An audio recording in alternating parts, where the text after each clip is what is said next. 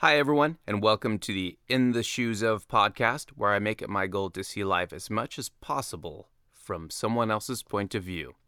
Just like we all have a unique heartbeat, every single one of us sees life only from our own perspectives. Think about it. Can you see and process life exactly as Elon Musk sees and processes life? The answer is you can't, and it applies to every living conscious being here on this pale blue dot.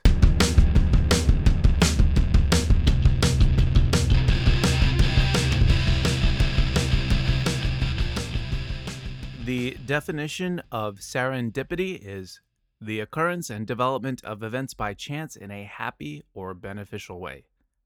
And it was definitely serendipitous that I ran into Michael Harris II on a fine day in Washington, D.C. at a little cool cafe called Busboys and Poets. And I was really happy to find out that he was the nephew of Dr. Joanne Lucas. And Dr. Joanne Lucas, I was happy to find out, is the daughter of Curtis W. Harris Sr. Curtis W. Harris Sr. was one of Dr. Martin Luther King Jr.'s right-hand men, and he did a lot of really cool things. And, I'm going to let Dr. Lucas explain and talk about her family. It's really, really fascinating, really, really cool. And she is absolutely a delight. Enjoy.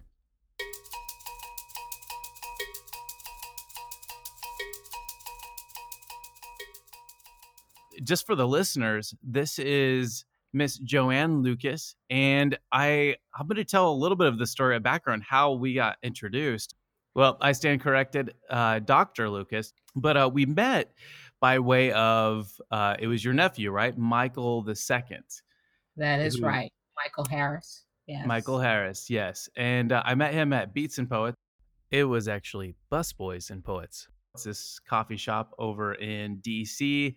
And we got to talking. He was telling me about his grandfather, which is your father, who is Curtis W. Harris Sr., right?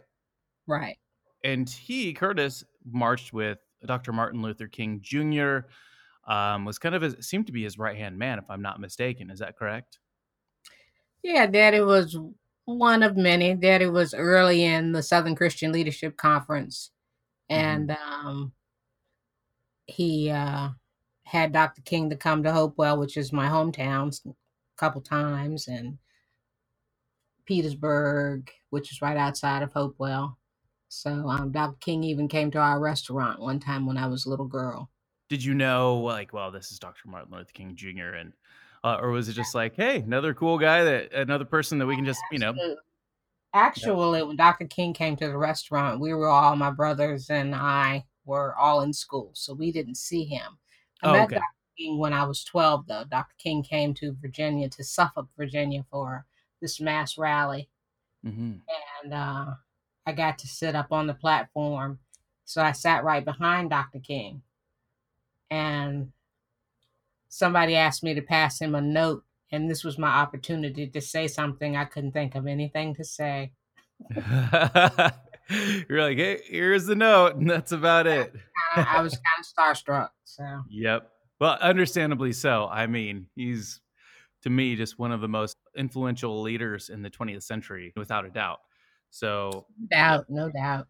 Yep, for sure. I want to launch right into it then. I want to get your worldview and get just how you see life.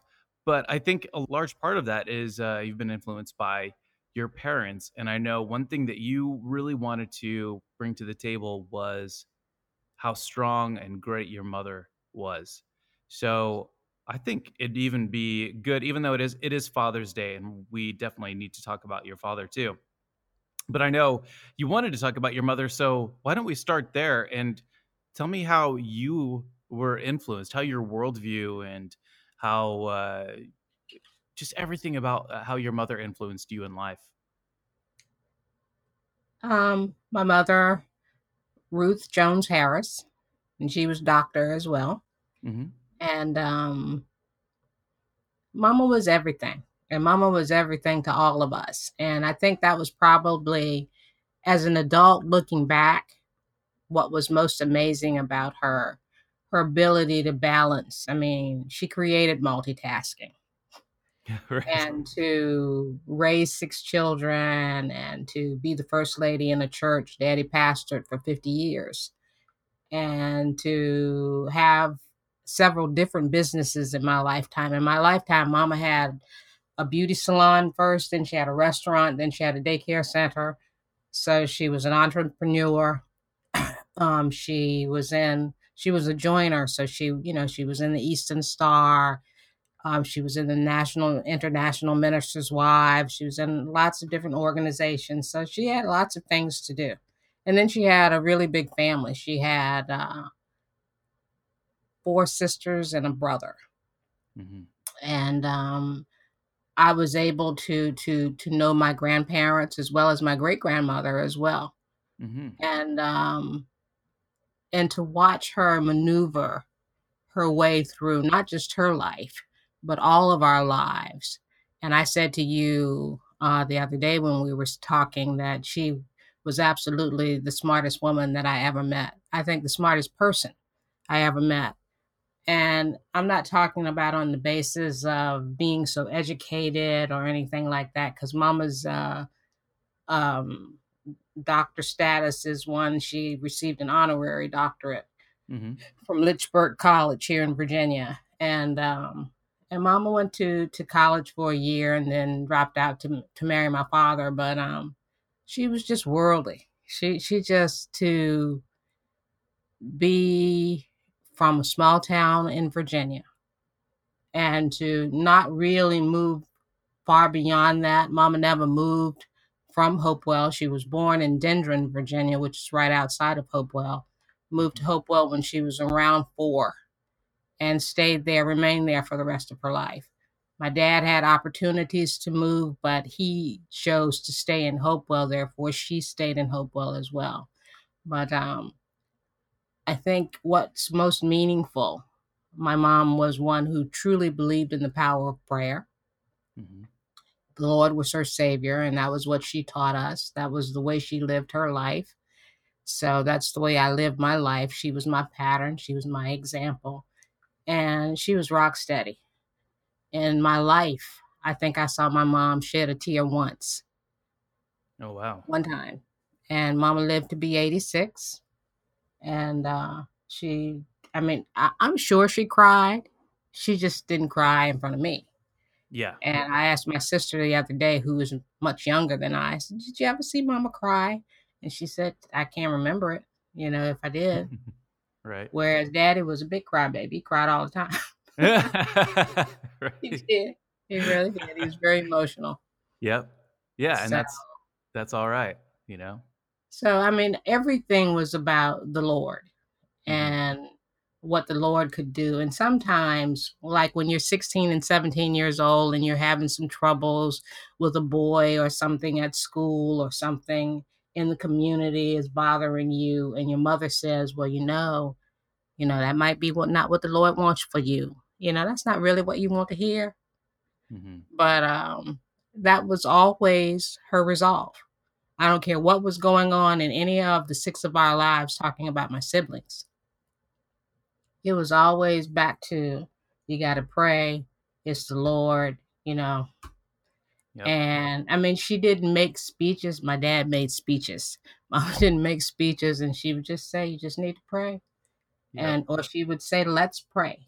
And then she told me one time, she said, it's getting a little difficult now that the family is getting so much larger. I said, why? She said, because when I say my prayers, I call out all of your names. I said, everybody? She said, everybody. And it's 65 of us. Wow. So yeah, that's going to take some time right there. Yeah, every day. So I said, yeah, you need some time to say your prayers. Yep. So, definitely. Yeah, she calls out everybody's name. Yep. Wow. And did you find growing up, it sounds like you were heavily influenced then in faith, and your mom was rock solid in that faith. Did you ever find yourself struggling at any point in your life with any questions or doubts or anything like that? Oh, absolutely. I came home with lots of different things. Especially once I reached my college years. Mm-hmm. I came home once and told her I think I'm Rastafarian now. Uh-huh. What did And she say? then I came home another time and I was Muslim. Uh-huh. And that was when I told her that I probably wouldn't be able to eat anything because she had cooked some swine in those pots. Uh-huh. And well, she said, "Well, you probably gonna starve to death this weekend." I said, "Probably, you know." And then I came home one time and I was Buddhist. So yes, I have traveled the road of religious beliefs, and those were never really my beliefs. Mm-hmm. I have to say, in defense of my mother, that it was not anything to do. It always had to do with a boy, and she knew it. Oh, And it really? was some Okay. guy that I liked that was of a different faith, Yeah. and I'm trying to be with him, even though she didn't talk to me about that. Um, I knew she knew because she knew me, and it would last for about a month, and then I was Baptist again. so, Right. so, Yep. The boy is gone and I'm back to being Baptist. yeah, That makes back to sense. being Baptist. Right. So what did you and was she heavily involved in your life with with boys, and then once you eventually like what did you marry then? No, of course Okay. not. Um, yes, Mama was involved in everything, Hmm. and but that was the other unique thing about her is that she was not intrusive. Yeah. She Yep. was not nosy. She didn't try to get in your business if you shared something with her. Um, because there are things that happen in the household that I didn't find out about until since she passed away. Us just sitting around talking, and one sibling would say, "Well, did you know so and so and so?" No, I didn't know that. When did Hmm. that happen? So she knew how to keep secrets. Yep. Um, and she was my best friend. So yes, I shared things about my ups and downs with boys, and the I've married twice, and my first husband, my mama didn't really approve of. She never said that she didn't like him. Hmm. She just, when I told her that we were going to marry and I showed her the ring, she went to the bathroom and she stayed like 30 minutes. And I'm Oh, like, what is yep. going on? And she wouldn't help me. Hmm. I had to do everything myself. She came, but she was just not, she didn't involve herself Hmm. in the makings of my first marriage. And she was absolutely right. It lasted like a year and 3 months and it was over. Yep. Yep. And she never said, I told you so. I remember calling her asking, well, Mama, if you stand before God and say that you're going to be with this person for the rest of your life, no matter what, and I'm not happy, am I supposed to stay? And she said, absolutely not. She said, you're not happy. I said, I am not happy. Hmm. She said, well, don't worry. Your daddy will be there to pick you pick you up. Yep. Yep. And I didn't she was trying to encourage me to come back to Hopewell. I was living in Virginia Beach and teaching school by then. Hmm. And I had a daughter who was 2, and I I didn't want to come back. I had just, I'd only been teaching like maybe 7 years. And so I'm kind of just starting my career, and Virginia Beach had a really good school system and I kind of wanted to stay there. So she sent my dad down to move me though. So he pulled up, he and my sister-in-law with the U-Haul and packed all my stuff up and carried me on. So And then after that, did it take you a while to kind of get back into the swing of things, into even considering, another relationship? yeah, it was some years. Hmm. I mean, I dated off and on, but mostly I was parenting. Like I said, my daughter was young. Oh yeah. I'm new in this school division, and I came from Hopewell with one high school and moved to a city that had 11 high schools. Hmm. So it was a huge culture shock. Yep. Curriculum was different, kids were different. Um, and so yeah, the my daughter and my teaching was the focus of my life for the next few years. And I guess I probably had been teaching in Virginia Beach about 8 years when Mama said to me, "Well, don't you think it's time for you to move up?" I said, "What do you mean move up? Be the principal." I said, Yeah. "Oh." I said, "Oh, oh, okay." So that was when I went back and got my master's. Hmm. Never wanted to be a principal. And it took me a while to explain that to her Yeah. because my mother did believe in upward mobility. And she believed that you should always be making the effort to improve yourself. Hmm. And so that's not something that she just said to me. That's something she encouraged all of us to be good at what we did and to escalate in whatever it was that we were doing. Yep. And I have another brother who was a teacher. So we had two teachers, a couple in the military, one in accounting, one in human resources. And all of us have been successful in our own right. Hmm. And it's because of her encouragement to move forward, So, Yep. and going back to school was helpful to me.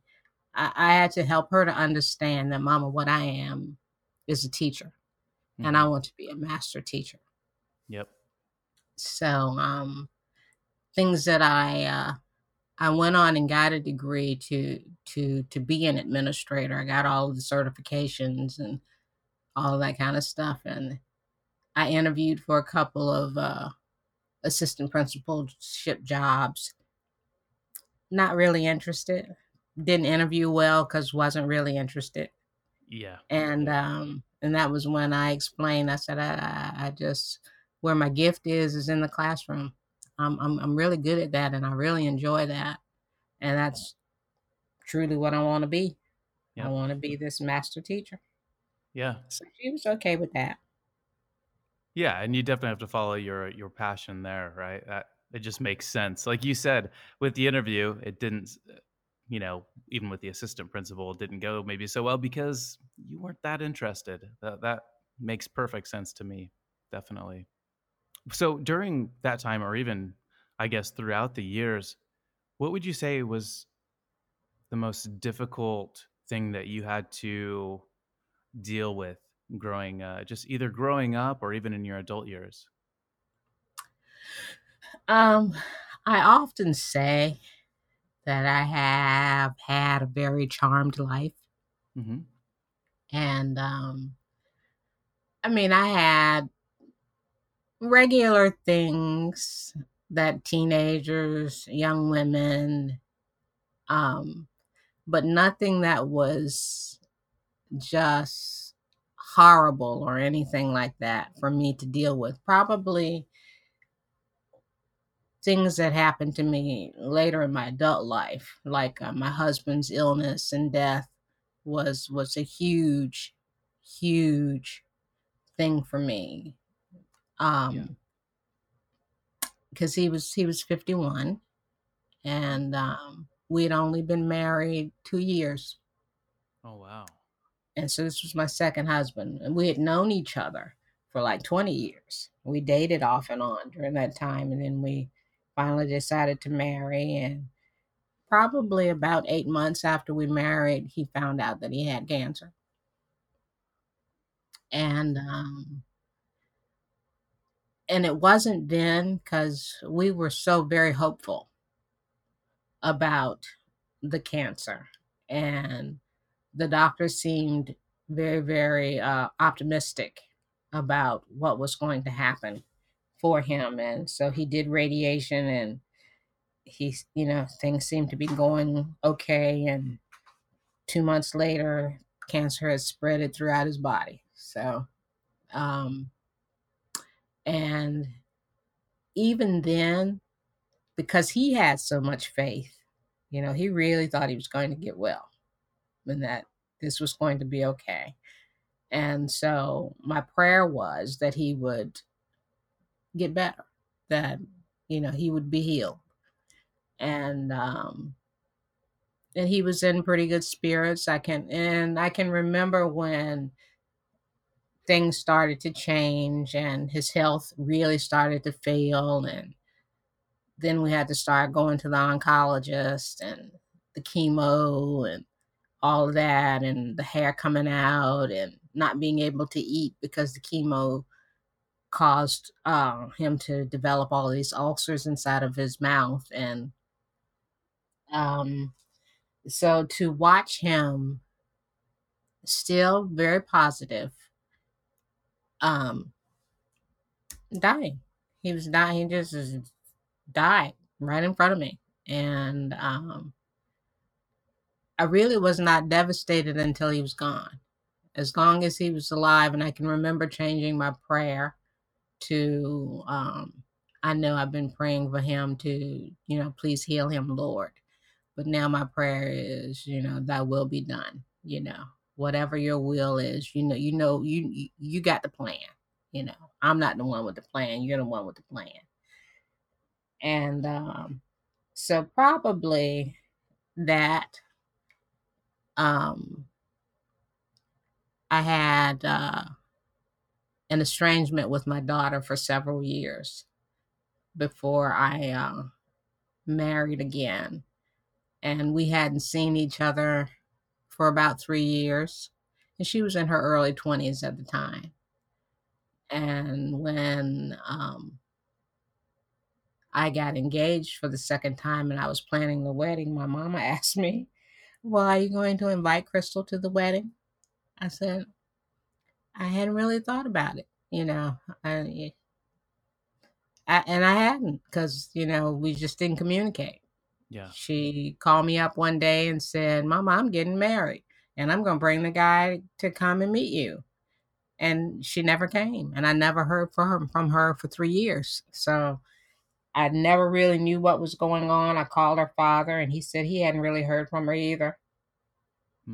And so I have some guilt about how I didn't really go to seek her out to see, because I was, what I was saying to myself was, oh, she must be all right. Yeah. I haven't heard from her. And I don't think she was all right. She was struggling too. But that was a wonderful celebration for me, because I did invite her and she did come to the wedding, and I hadn't seen my daughter for 3 years, and she walked up to me and hugged me and acted as if the last time I saw her was yesterday. Yeah. And so, and our relationship has been wonderful ever since. And we have discussed that, but that was a downtime in my life. And I felt very much like a failure as a parent, that this was all my fault. She was the kid, I was the adult, and I should have handled whatever was going on very differently. But I handle it as I handle it. And again, the Lord saw me through. So that was a downtime. And other than that, the only time that I really felt that things were not on the up and up, passing of my parents. Mama died in 2011 and Daddy died last year. Yeah. So, but other than that, life has been wonderful. Yeah.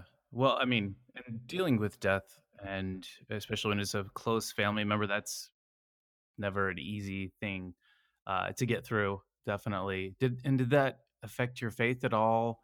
I know for some people it does. For some people, I think it strengthens their faith. Did it, even with like the estrangement for a time with the daughter, and then with the passing of your husband, and then subsequently in recent years your parents? Did it take a toll at all on your faith and how you saw the world and even just humanity in general? didn't impact my faith, Mm-hmm. strengthened my faith, to have the kind of faith that you trust, that even when things are not the best, they're not 100%, but Mm-hmm. to be able to say, it'll be all right. I'm going to be all right. I mean, if you keep on living, things pass. And I don't care how destructive it may be, or how sad it may be, how catastrophic it may be. I don't care. It's going to pass. Yep. It's going to become something that happened, not something that's happening, but something that happened. Yep. And again, mama set a great example for dealing with life, the ups and downs of life. And like I said, mama was a strong woman. And when you have 6 children and all this stuff is going on, I can remember one of my sisters was in this really bad car accident, and it was on a Sunday, and my dad had a church in Southampton County, Virginia, which was probably about 45 minutes from our hometown, that we would drive from our hometown to Southampton County to his church. And so everybody came home. It was some special service, so everybody was home. And so we had a caravan of cars leaving Hopewell and going to Southampton County to go to church. And my sister has this car accident. So my parents were in the front because daddy needed to get, to the church and get himself set up and that kind of thing. Mm-hmm. So when we all got to the emergency room, because it was a bad thing. Karen broke her back in this car accident, and a lot of abrasions on her face and legs and that kind of thing, because it threw her out of the car. And when my mother came into the emergency room, she was like rock solid, Yep. She came in, it was strictly business, and wanted to speak to the doctor and find out, what's up, what's happening with her, what's the prognosis, that kind of thing. Mm-hmm. And she was just handling business, whereas my father came in and fainted almost when he saw her face, and had to carry him out on a stretcher. Right. And then they were in bed side by side. Kind of, sort of. Yeah. Kind of, sort of. Yeah, we had to take him home. So that's great. So he, so his sister had to come over to see about him. Yep. Since mama stayed at the hospital. But yeah, she was a wonderful example. And I tried to do that.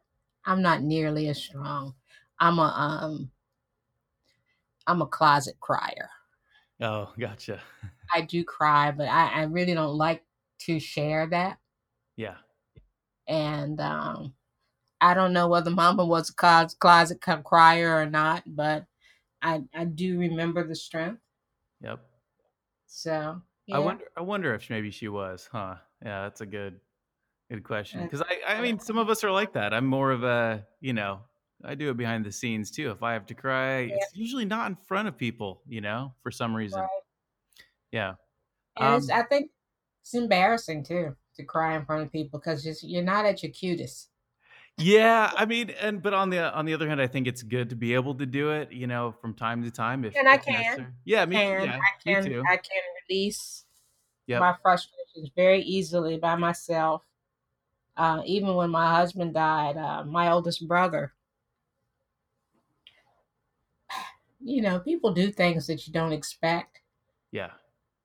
And my oldest brother just showed up a week before the funeral and stayed with me for a week. Good. That was nice. I imagine. And I mean, it was. I mean, we didn't have great conversations. I spent most of my time in my room. That was when I did most of my weeping. Yep. Was right after my husband died. And So we didn't do a lot of talking, and he said, "I just want to be here with you. You Yep. know, if you need me, I'm here." Yep. So, and I deeply appreciated that. I really did. I really did, because Mama came, of course, and planning the funeral, and I can remember her going to the funeral home with me and all of that kind of stuff. So, Yep. yeah, I got a good family. I have a good family. I have a very supportive family. So that's the other thing, that my parents' teachings about us being together. Yes, we had arguments, we had fights, Hmm. um, more fussing. There was not a whole lot of fist fighting kind Right. of thing. But Yeah. So it sounds you like know, you had a really good supportive family, and that makes a huge difference in a lot of different ways, right? It makes, absolutely, it makes me wonder too, because I've heard, I mean, like recently, you'll hear of celebrities, Anthony Bourdain being the most recent one, and I wonder, does that play a part? Like having a strong, supportive family, does that help in those instances where people, because there are some people who are like really just very unhappy. They may have all the money in the world, even, and notoriety, fame, all that good stuff. But if you don't have that supportive community, whether it's family or friends, I wonder if that plays a part in things like depression and all that. I don't know what you think, if there's something there.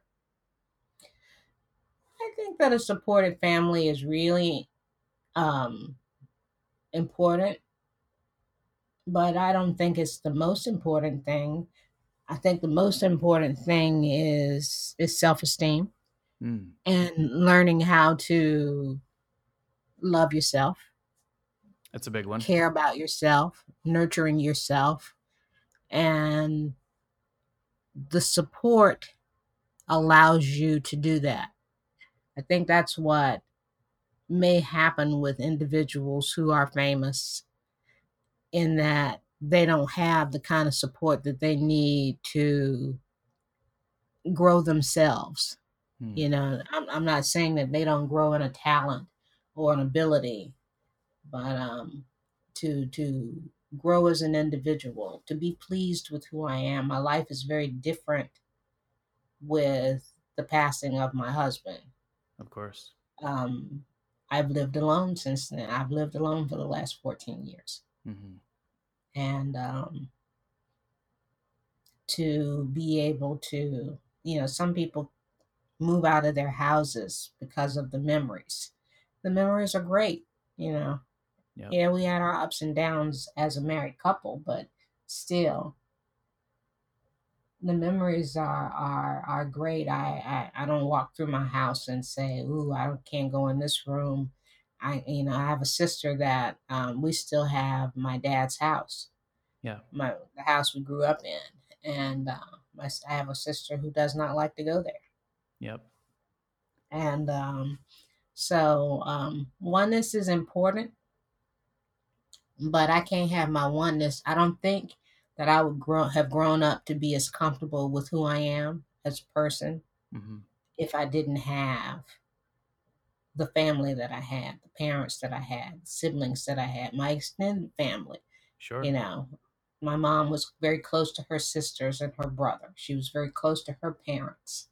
My father was very close to his mother, Yep. very close to his siblings. And so we grew up around these people that cared. I mean, no, we didn't see, my dad's folks lived in Norfolk, Virginia. And so I didn't grow up seeing them every day as I did. My mom's parents lived in Hopewell. But it's something that we as a family want to pass on to our children. Now they are all of the grandchildren are adults now, Yep. and we call ourselves the Harris Connection. Nice. I like that. The Harris Yeah, connection. That's got a ring to it, actually. yeah, the Harris Connection.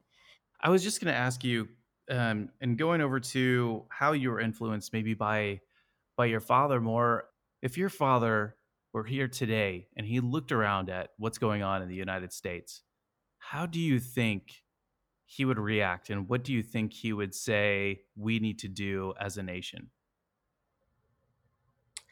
Well, my dad used to come to my school every year to speak, no matter where I was teaching, whether it was in Hopewell or Virginia Beach. Every year until he was physically unable to can't come, he would come and speak to my classes and talk about the civil rights movement and things like that. And one year he came and he had a theme, and his theme was everything has changed, nothing has changed. Huh. And he talked about the struggles of being Black in America and being considered not really citizens and being treated miserably because of the color of our skin and that kind of thing. And he would have the kids on the edge of their seats talking about things in the days of segregation and to talk about the fight he and Dr. King and other men and women trying to get the 1964 Civil Rights Act passed, getting the 1965 Voting Rights Act passed. And I think Daddy would say that things really haven't changed. As much work as we have done, as much blood as we have shed, there is still lots of things that have not changed. And I don't know that I think discrimination and prejudice will ever disappear. I don't think that they will. I think how we handle those social constructs will perhaps change. But I think that's what Daddy said would say is that you got to stay on the battleground. Yeah, because the war is not over. Far from over.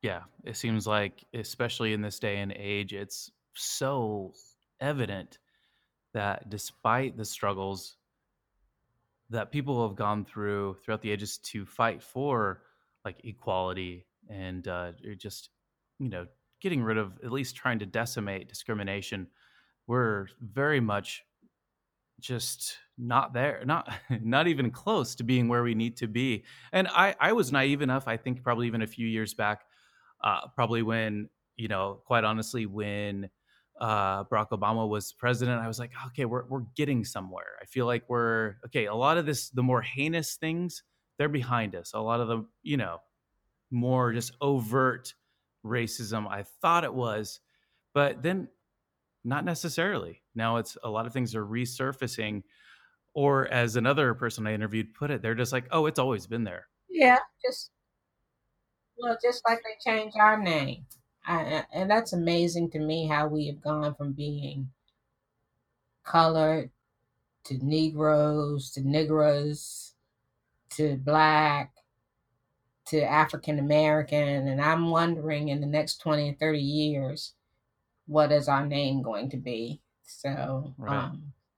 I don't know whether it's some sort of evolution, but I do think that the huge difference for me is when I was a kid and my dad was always talking about us fighting for equality. Yeah. I really think it's important for us to fight for equity. As an educator, equity is very important to me. And what it taught me is that as a teacher, I needed all of my students to learn. Yep. But I had to figure out a way that Joe over here could learn versus Simon over here learning. And they were very different people on very different levels. So I had to be equitable. I couldn't necessarily do an equality thing and give them both the same thing. Sure. Because they didn't need the same thing. Right. I get that. Yep. This guy over here needed something a little different from this guy over here. Yep. And so we really do need to fight for equity in this country and understand that there is a cartoon that I don't know who the artist is, but it's a about equity, and it's these children standing up at a fence. And all of them, it's a baseball game on the other side of the fence. So all of them are trying to see the baseball game, but they're different heights and different ages. Right. So you see one kid only needs to stand on one block, whereas you got this other kid over here, they need 4 blocks to be able to see over the fence. So you got to give kids what they need, not what's equal, but what they need. We have to meet needs. So what do you think with regard to implementing, making things equitable in the country, what are the steps that we need to take to make that happen? If I'm going to compare it to being in the classroom, one of the things, even though we have lived in this country for generations together, it amazes me how little we know about each other's cultures. And so learning about people who are different from you, I'm not saying that you're going to accept everything they do or the way that they do it, but to know about it, to be aware. It amazes me when some of my white counterparts still talk about black hair and, oh, your hair is so much longer this week than it was last week. What is it that you don't understand about that? Everybody in this country knows what weave is. Right. I mean, right. I don't care what your race is, and it doesn't have anything to do with that. But they're still amazed that over the weekend we got to weave, so we come back to school on Monday with hair hanging down to our waist, and when we left Friday, we had this little short afro. So that's amazing to me, and the conversations, how they talk about it.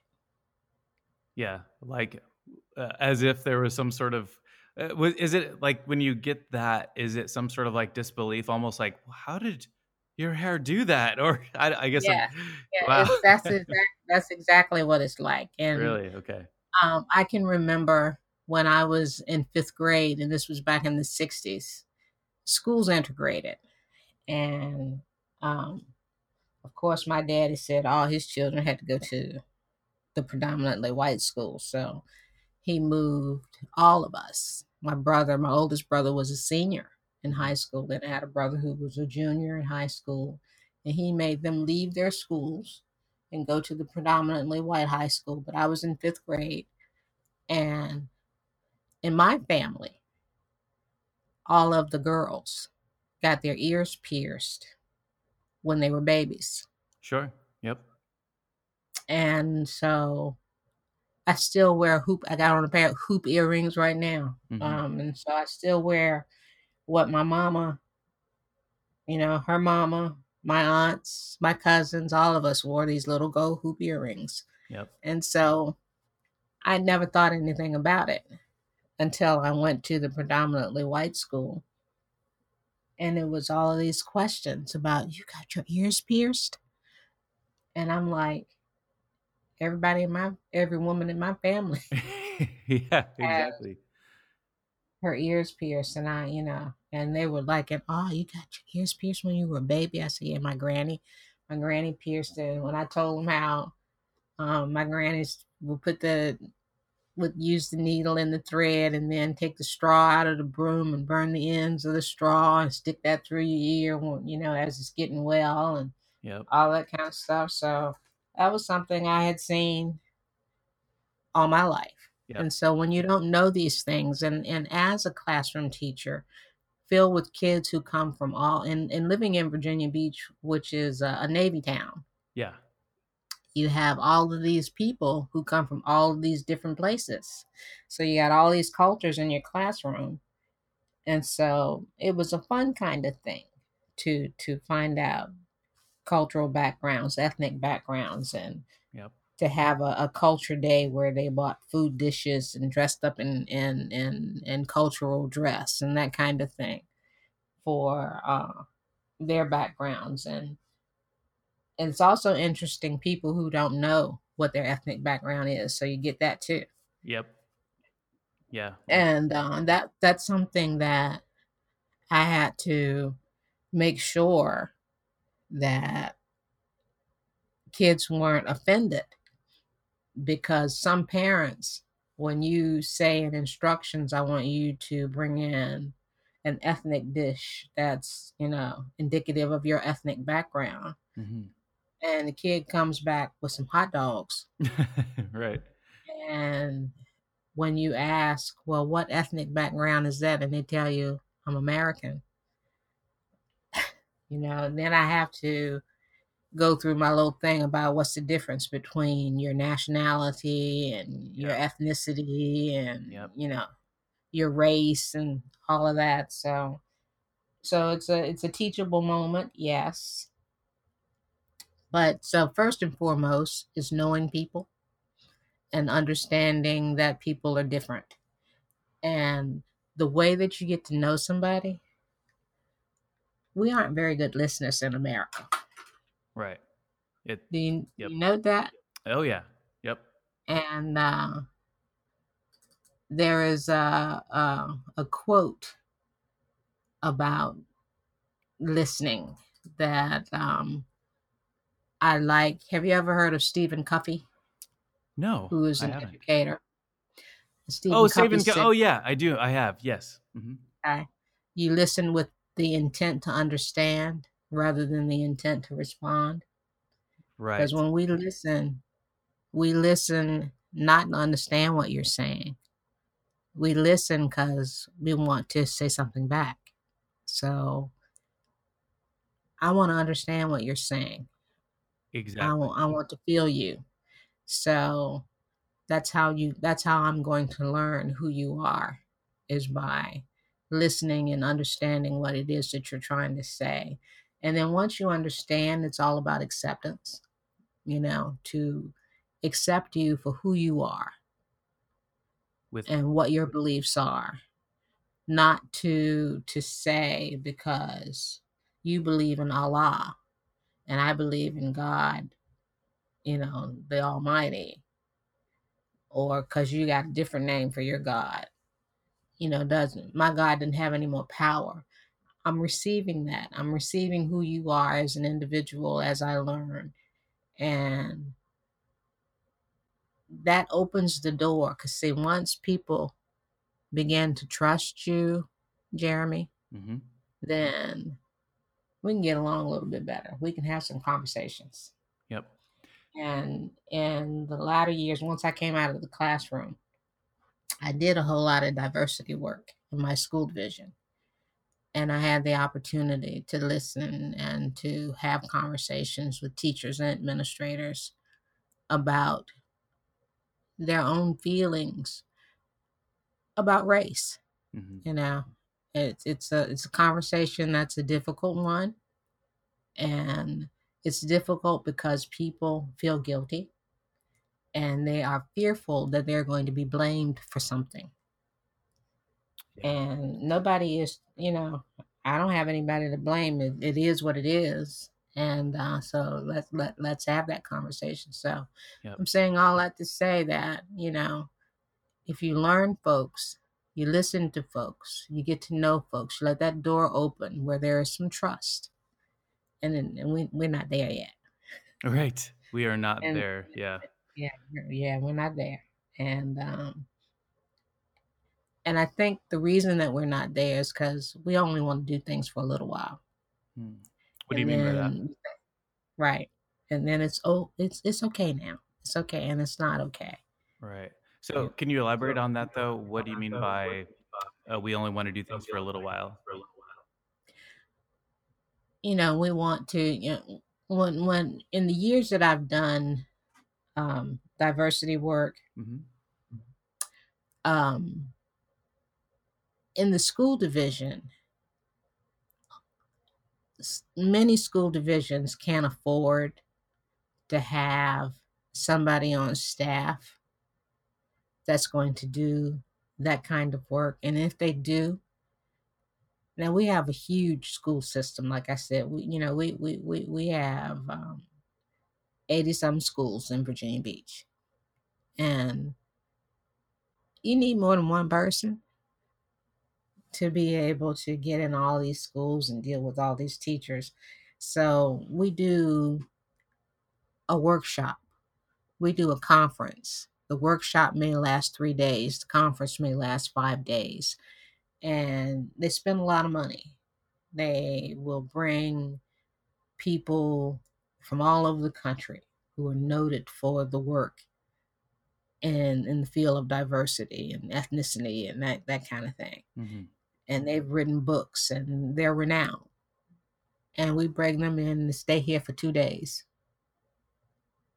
And people can get pumped up if they're, great speakers or whatever it is that they're delivering, if they're really good at it. And then it's done. Right. And then we go back to what we were doing before. So that's why I'm saying is that we have what we call courageous conversations. Right. For a few days. And then, it's just like church on Sunday. We go to church and we praise the Lord and thank you, Jesus, and all that kind of stuff. And then Monday we go to work and cuss at the person that's sitting next to us because they done got over on our side. Yeah. We're not kind at all. Yep. We're not staying on the front lines, right? Like your father would have said, right? And we during the week, I can't tell that you're a Christian. Right. Your actions speaking much louder. As they do. Yes. They always do. And we do the same thing when it comes to dealing with the issue of race. And then the other thing is it's interesting that people don't want to talk about race. So when you get into one of these, what we call courageous conversations, and the issue is race, mm-hmm. and it's somebody that wants to talk about poverty, right, or somebody wants to talk about broken families, mm-hmm. and somebody wants to talk about the fact that unemployment rate is up. That's not what we're talking about. We're not talking about somebody not having money, or somebody not having education, or somebody not having both of their parents in the household. I'm not saying that these things aren't true, because they are, and they are very important issues. But the issue today is race. That's what we talk about today. Right. We talk about me being Black and you being of whatever race you are. Yep. And it's just the only thing that I can say is that it's the most interesting work I have ever done, other than to teach, is to do the diversity work. Yeah. And to listen to what people have to say and what their thoughts are. And yep, it's a lot of anger. And when you have the courageous conversation, it's really important to tell your truth. And you notice I didn't say tell the truth. I said tell your truth. Yeah. See, because your truth is not the same as my truth. And it goes back to that same thing that I was just talking about, is that we have to listen with intent to understand. Yep. Because if I'm not trying to understand you, then the conversation is going to be be of no use. Yep. There's this book called Siddhartha. I don't know if you've read it or not, by Hermann Hesse. At the end of it, one portion of it, there's this guy who just makes you feel like, wow, he completely gets me and understands me without judgment, but every word is absorbed completely. Like he's not waiting for his turn to speak at all. And that's a beautiful thing. And you're right, it's lacking tremendously. So hopefully we can make some changes there. I want to ask one last question. If you had to encapsulate your worldview, the way you see life on the planet, the way you see humanity with all of its ups and downs. If you had to describe it to someone who knew nothing about life on Earth, if you had to explain that to a being who had no idea what it is that we humans are, what we represent, how life works here, what would you tell them? That you needed to develop your strengths, and to go with your strengths, you need to soar. Um, a lot of us have things that we know how to do, but we don't develop them. So that's one thing. And then some of us develop them, whatever the strength may be, or talent, or whatever it is that you want to call it. We don't necessarily use it to help ourselves, to help others, because anything that you know how to do, like this, even this podcast, you're wanting to do this with me. You've never met me, but your interest in me is so helpful to me and inspiring to me. And then all I've been thinking about is how I can share this with my family, with my friends, that kind of thing. And so once you develop those strengths and you're utilizing those strengths, and you're utilizing them, again, not just for yourself, but for everybody around you, we just need to be interdependent, probably more than anything else. I don't know what word I would use for somebody who doesn't know this world, but we have to depend on each other. It's all about us, and everybody is encompassed in the us. Yep. Yeah. And that's a great way to put it, most definitely. And I think maybe, if I'm not mistaken, that sounds like you're even just coming down to that just community aspect, where seems like that's the overarching theme here when I'm hearing you speak: community and understanding one another. Absolutely. Well, I would like to close with, I told you we call ourselves the Harris Connection, and we use an African proverb or quote: I am because we are, and since we are, therefore I am. And that's the essence of how we live. I am because we are, and since we are, therefore I am.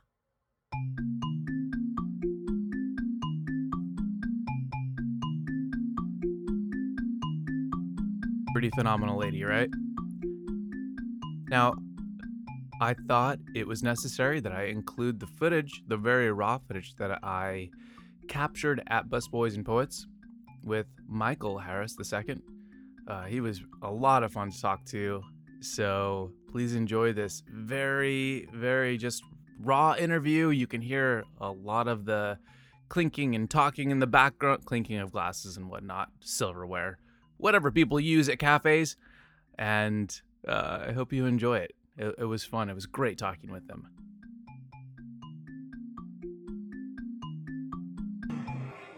Somebody that's truly free sets others free, and inside their freedom, if it causes somebody else to be bound while they think they're free, then they're not free at all. They're truly bound, because your freedom should not enslave me or vice versa.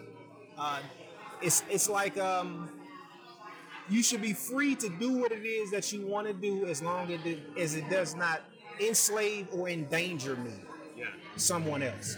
And so it's like, do what you got to do and do it as much as you want to do it. But the moment it takes away somebody else's ability to climb and be free, then, like I said, it's no longer freedom. It's slavery, and you're bound. Yeah, most definitely.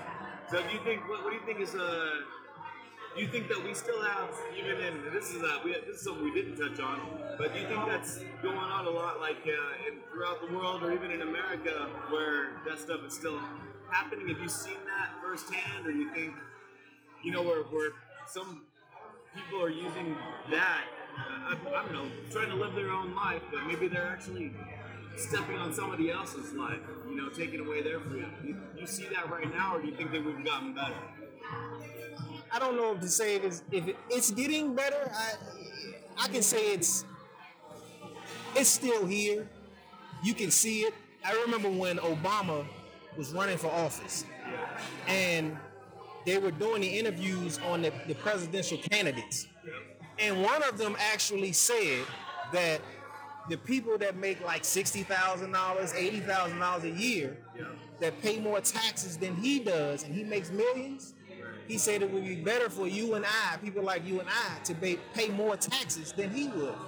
And before he started going any further, I knew I wasn't going to vote for him, because it was like that was going to, what we were saying, that was going to cause me to be his stepping stool. Gotcha. Based upon just what he was saying. So is it still going on? Absolutely. Absolutely. Some of it is hidden. Some of it is in plain view. You just have to be aware enough to be able to either see it with your eyes, with your ears, or your heart. But it's all around you. It's always going to be around you. It's always going to be some type of opposition to grow around you. You know, I think that's just a part of life. And so how do you do it? Like when you see that, it's like obvious. Sometimes, like you said, it's hidden. Sometimes, or sometimes it's right there in your face. How do you control like your own inner? I don't know. How do you let it not affect you? Now you just keep on going. Like no, I'm not gonna let that like trip me up. I'm gonna still live the life I need to live. You know? Educating myself. Yeah. I found that educating myself has caused me to either hurdle a barrier or maneuver around it. I've seen where my own ignorance was the enemy to why I'm actually bound myself. So I can't actually say it's always this man's fault, that man's fault, the white man's fault. When I'm ignorant myself, it's you know, I gotta take initiative, and I gotta take responsibility to say, no, this is my fault. I was ignorant, but I'm not ignorant anymore, because now that barrier that was in front of me now, I'm actually going over them now, because I've educated myself on certain things. Let's take like I'm at work. Didn't educate myself on 401k, but I'm asking for more money. The 401k pays you more money as soon as you start putting in your first 5%. It'll pay you more money without you working an extra hour. But my ignorance, and that was nobody else's fault, my ignorance withheld me from putting money into my own 401k. So I was holding myself back. That was my own raise right there. So like I said, it's not always somebody else's fault of why we're, you know, being held back. I've learned that, like I said, you got to educate yourself. Education is a tool, just like money. Education is some armor. You know, it's armor, and you don't have to ball your fists up. You can just ball your mind up and get ready to, you know, punch the situation with your thoughts versus with your physical fist, and it works.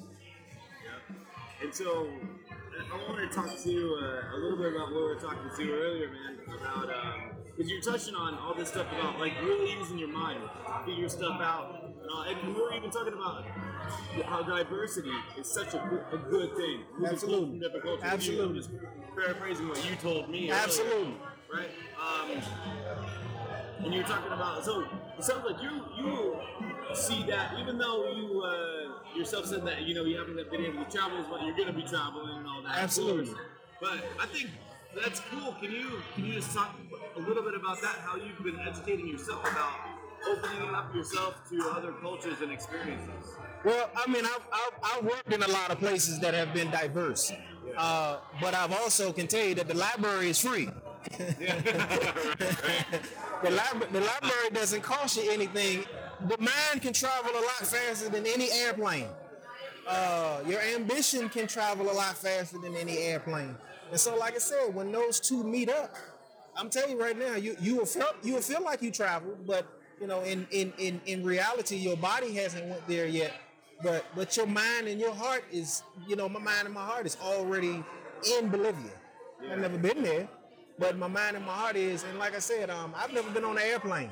Yeah. But like I said, I'll put myself in parts of D.C. where there's so much diversity.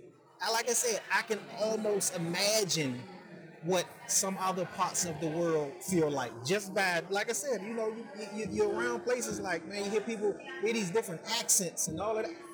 And so, like I said, I've never been there, but like I said, I'm around enough diversity to feel like I have, and I know it's like I know where I want to go, and I know where eventually I'll end up.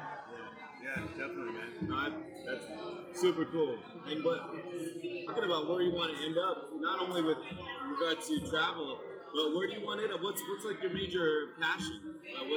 What is it that Michael ultimately your legacy, what you want to be known for, you know? Or what you're gonna be, what you're pursuing, your passion in life, you know?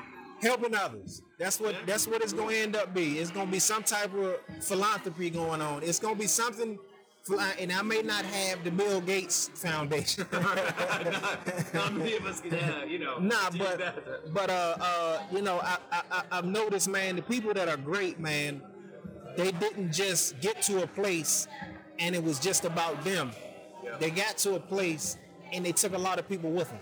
Yeah. And they may have not taken those people with them physically, but because they wrote that book, they were able to mentally cause some people to go from one place to another place just by reading the material that they did. They traveled, they went all of these places, and somebody else basically read their blueprint and mentally went those places and caused somebody to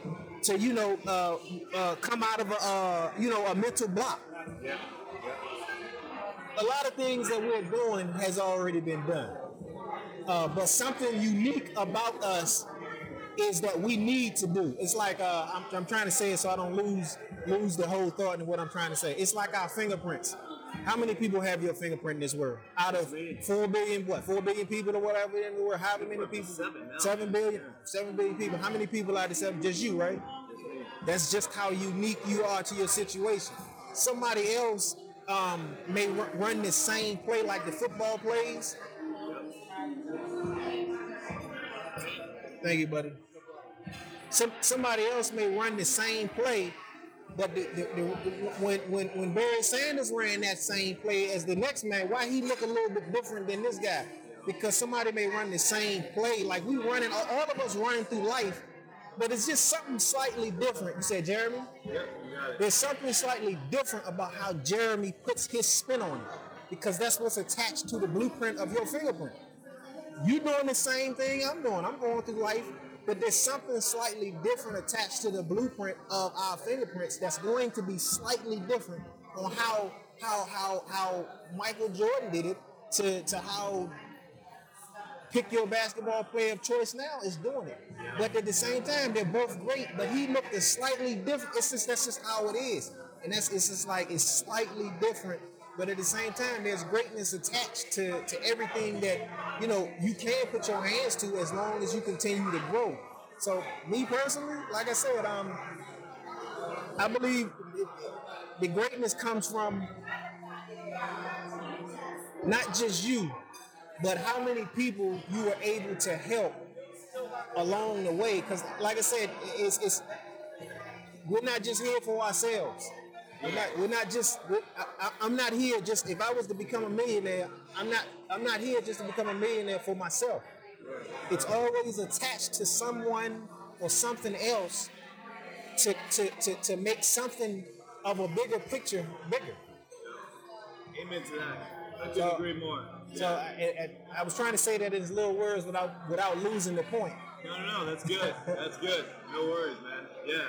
So, I won't keep on asking a million questions. I tend to do that a lot, but just at the end of each podcast episode, I like to just kind of get the person to tell me, all right, how is it that how would you describe life on this planet to, let's say, if an alien came down, and let's say an alien who looked like, I don't know, E.T. Scottie Pippen, or, or E.T., right? Or anyway, this alien spoke English or whatever. We understood that the alien. But they're like, hey, we only have 5 minutes here. Can you tell me what does life mean here? How do you see life? Can you describe to me what it actually means to be human on this planet? I would say, listen, go out, take it one day at a time, learn. Pay attention to your experiences. Being human is understanding differences, and to know that there are going to be a lot of differences. You know, and if you want to keep the peace, respect others' differences. I mean, that's all I'll say for that for now. Because, like I said, it's a lot of you can find yourself bumping heads with a lot of people, and I see that only because one person is trying to get the other person to see it from their view only. Right. Exactly. You know, the whole point of this podcast that I'm doing right here is to let's try to swerve around and see something from someone else's point of view, so that you're hitting it right there. Exactly. I can see it from your view. I would tell them, let people see it from your space view as you teach them, and then allow yourself to see it from their view without accepting either one as a truth for one another, but just listening to the story. Gotcha. Like no judgment. No judgment. Right? I probably will never do that what you're doing, but it seems cool. Right. It's nothing you can take away from it. Yeah. Just respect it. Yeah, man. If you respect it, I'm telling you, you'll never bump heads. You'll have differences, and you may even have agree to disagree conversations. Yep. But you won't fight. That's good, man. I appreciate you taking the time, seriously. I'll even just say this. I'll probably add on a little bit to this too and explain, but for people listening, I mean, I just sat down and started talking with Michael, and what's this place called? This is Bus Boys and Poets. Bus Boys and Poets. On 14th and V. 14th and V. Northwest DC. Northwest DC. That's it. So, all right. That's awesome, man. I appreciate it, dude. Seriously.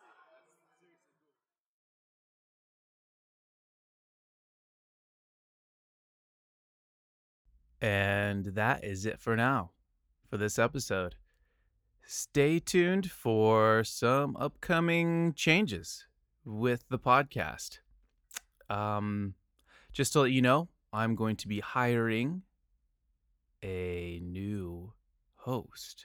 Yes, I'm going to be this podcast is still going to keep going, but I'm looking for a new host. I'm looking for someone who can take over the reins and do a lot of the promotion, the stuff that I just don't have the time to do at this point in my life. And I have some other creative projects, which I'll throw in here from time to time to let you know about, that will be, actually closely related to this podcast. Anyway, if you or you know of anyone who is interested in hosting this show, taking over this voice spot right here, please let me know. Send out an email to jnickel42@gmail.com. That would be rad. This episode, and actually last week's episode, was produced by my new editor, Dalen Turk. He is phenomenal, really quick, and just does a great job. This episode, and the last one too, was actually, he did the editing for the interviews, and then I did some little bit of post-production editing as well. Kind of a combined effort there, but he did the bulk of it, and I love it because that frees up some time for myself, which is absolutely phenomenal. Anyway, once again, totally appreciate you listening, and I hope wherever you're at, things are equitable, and if not, that you're fighting to get them to be more equitable, and that you have just an amazing sense of peace in this present moment. Cheers.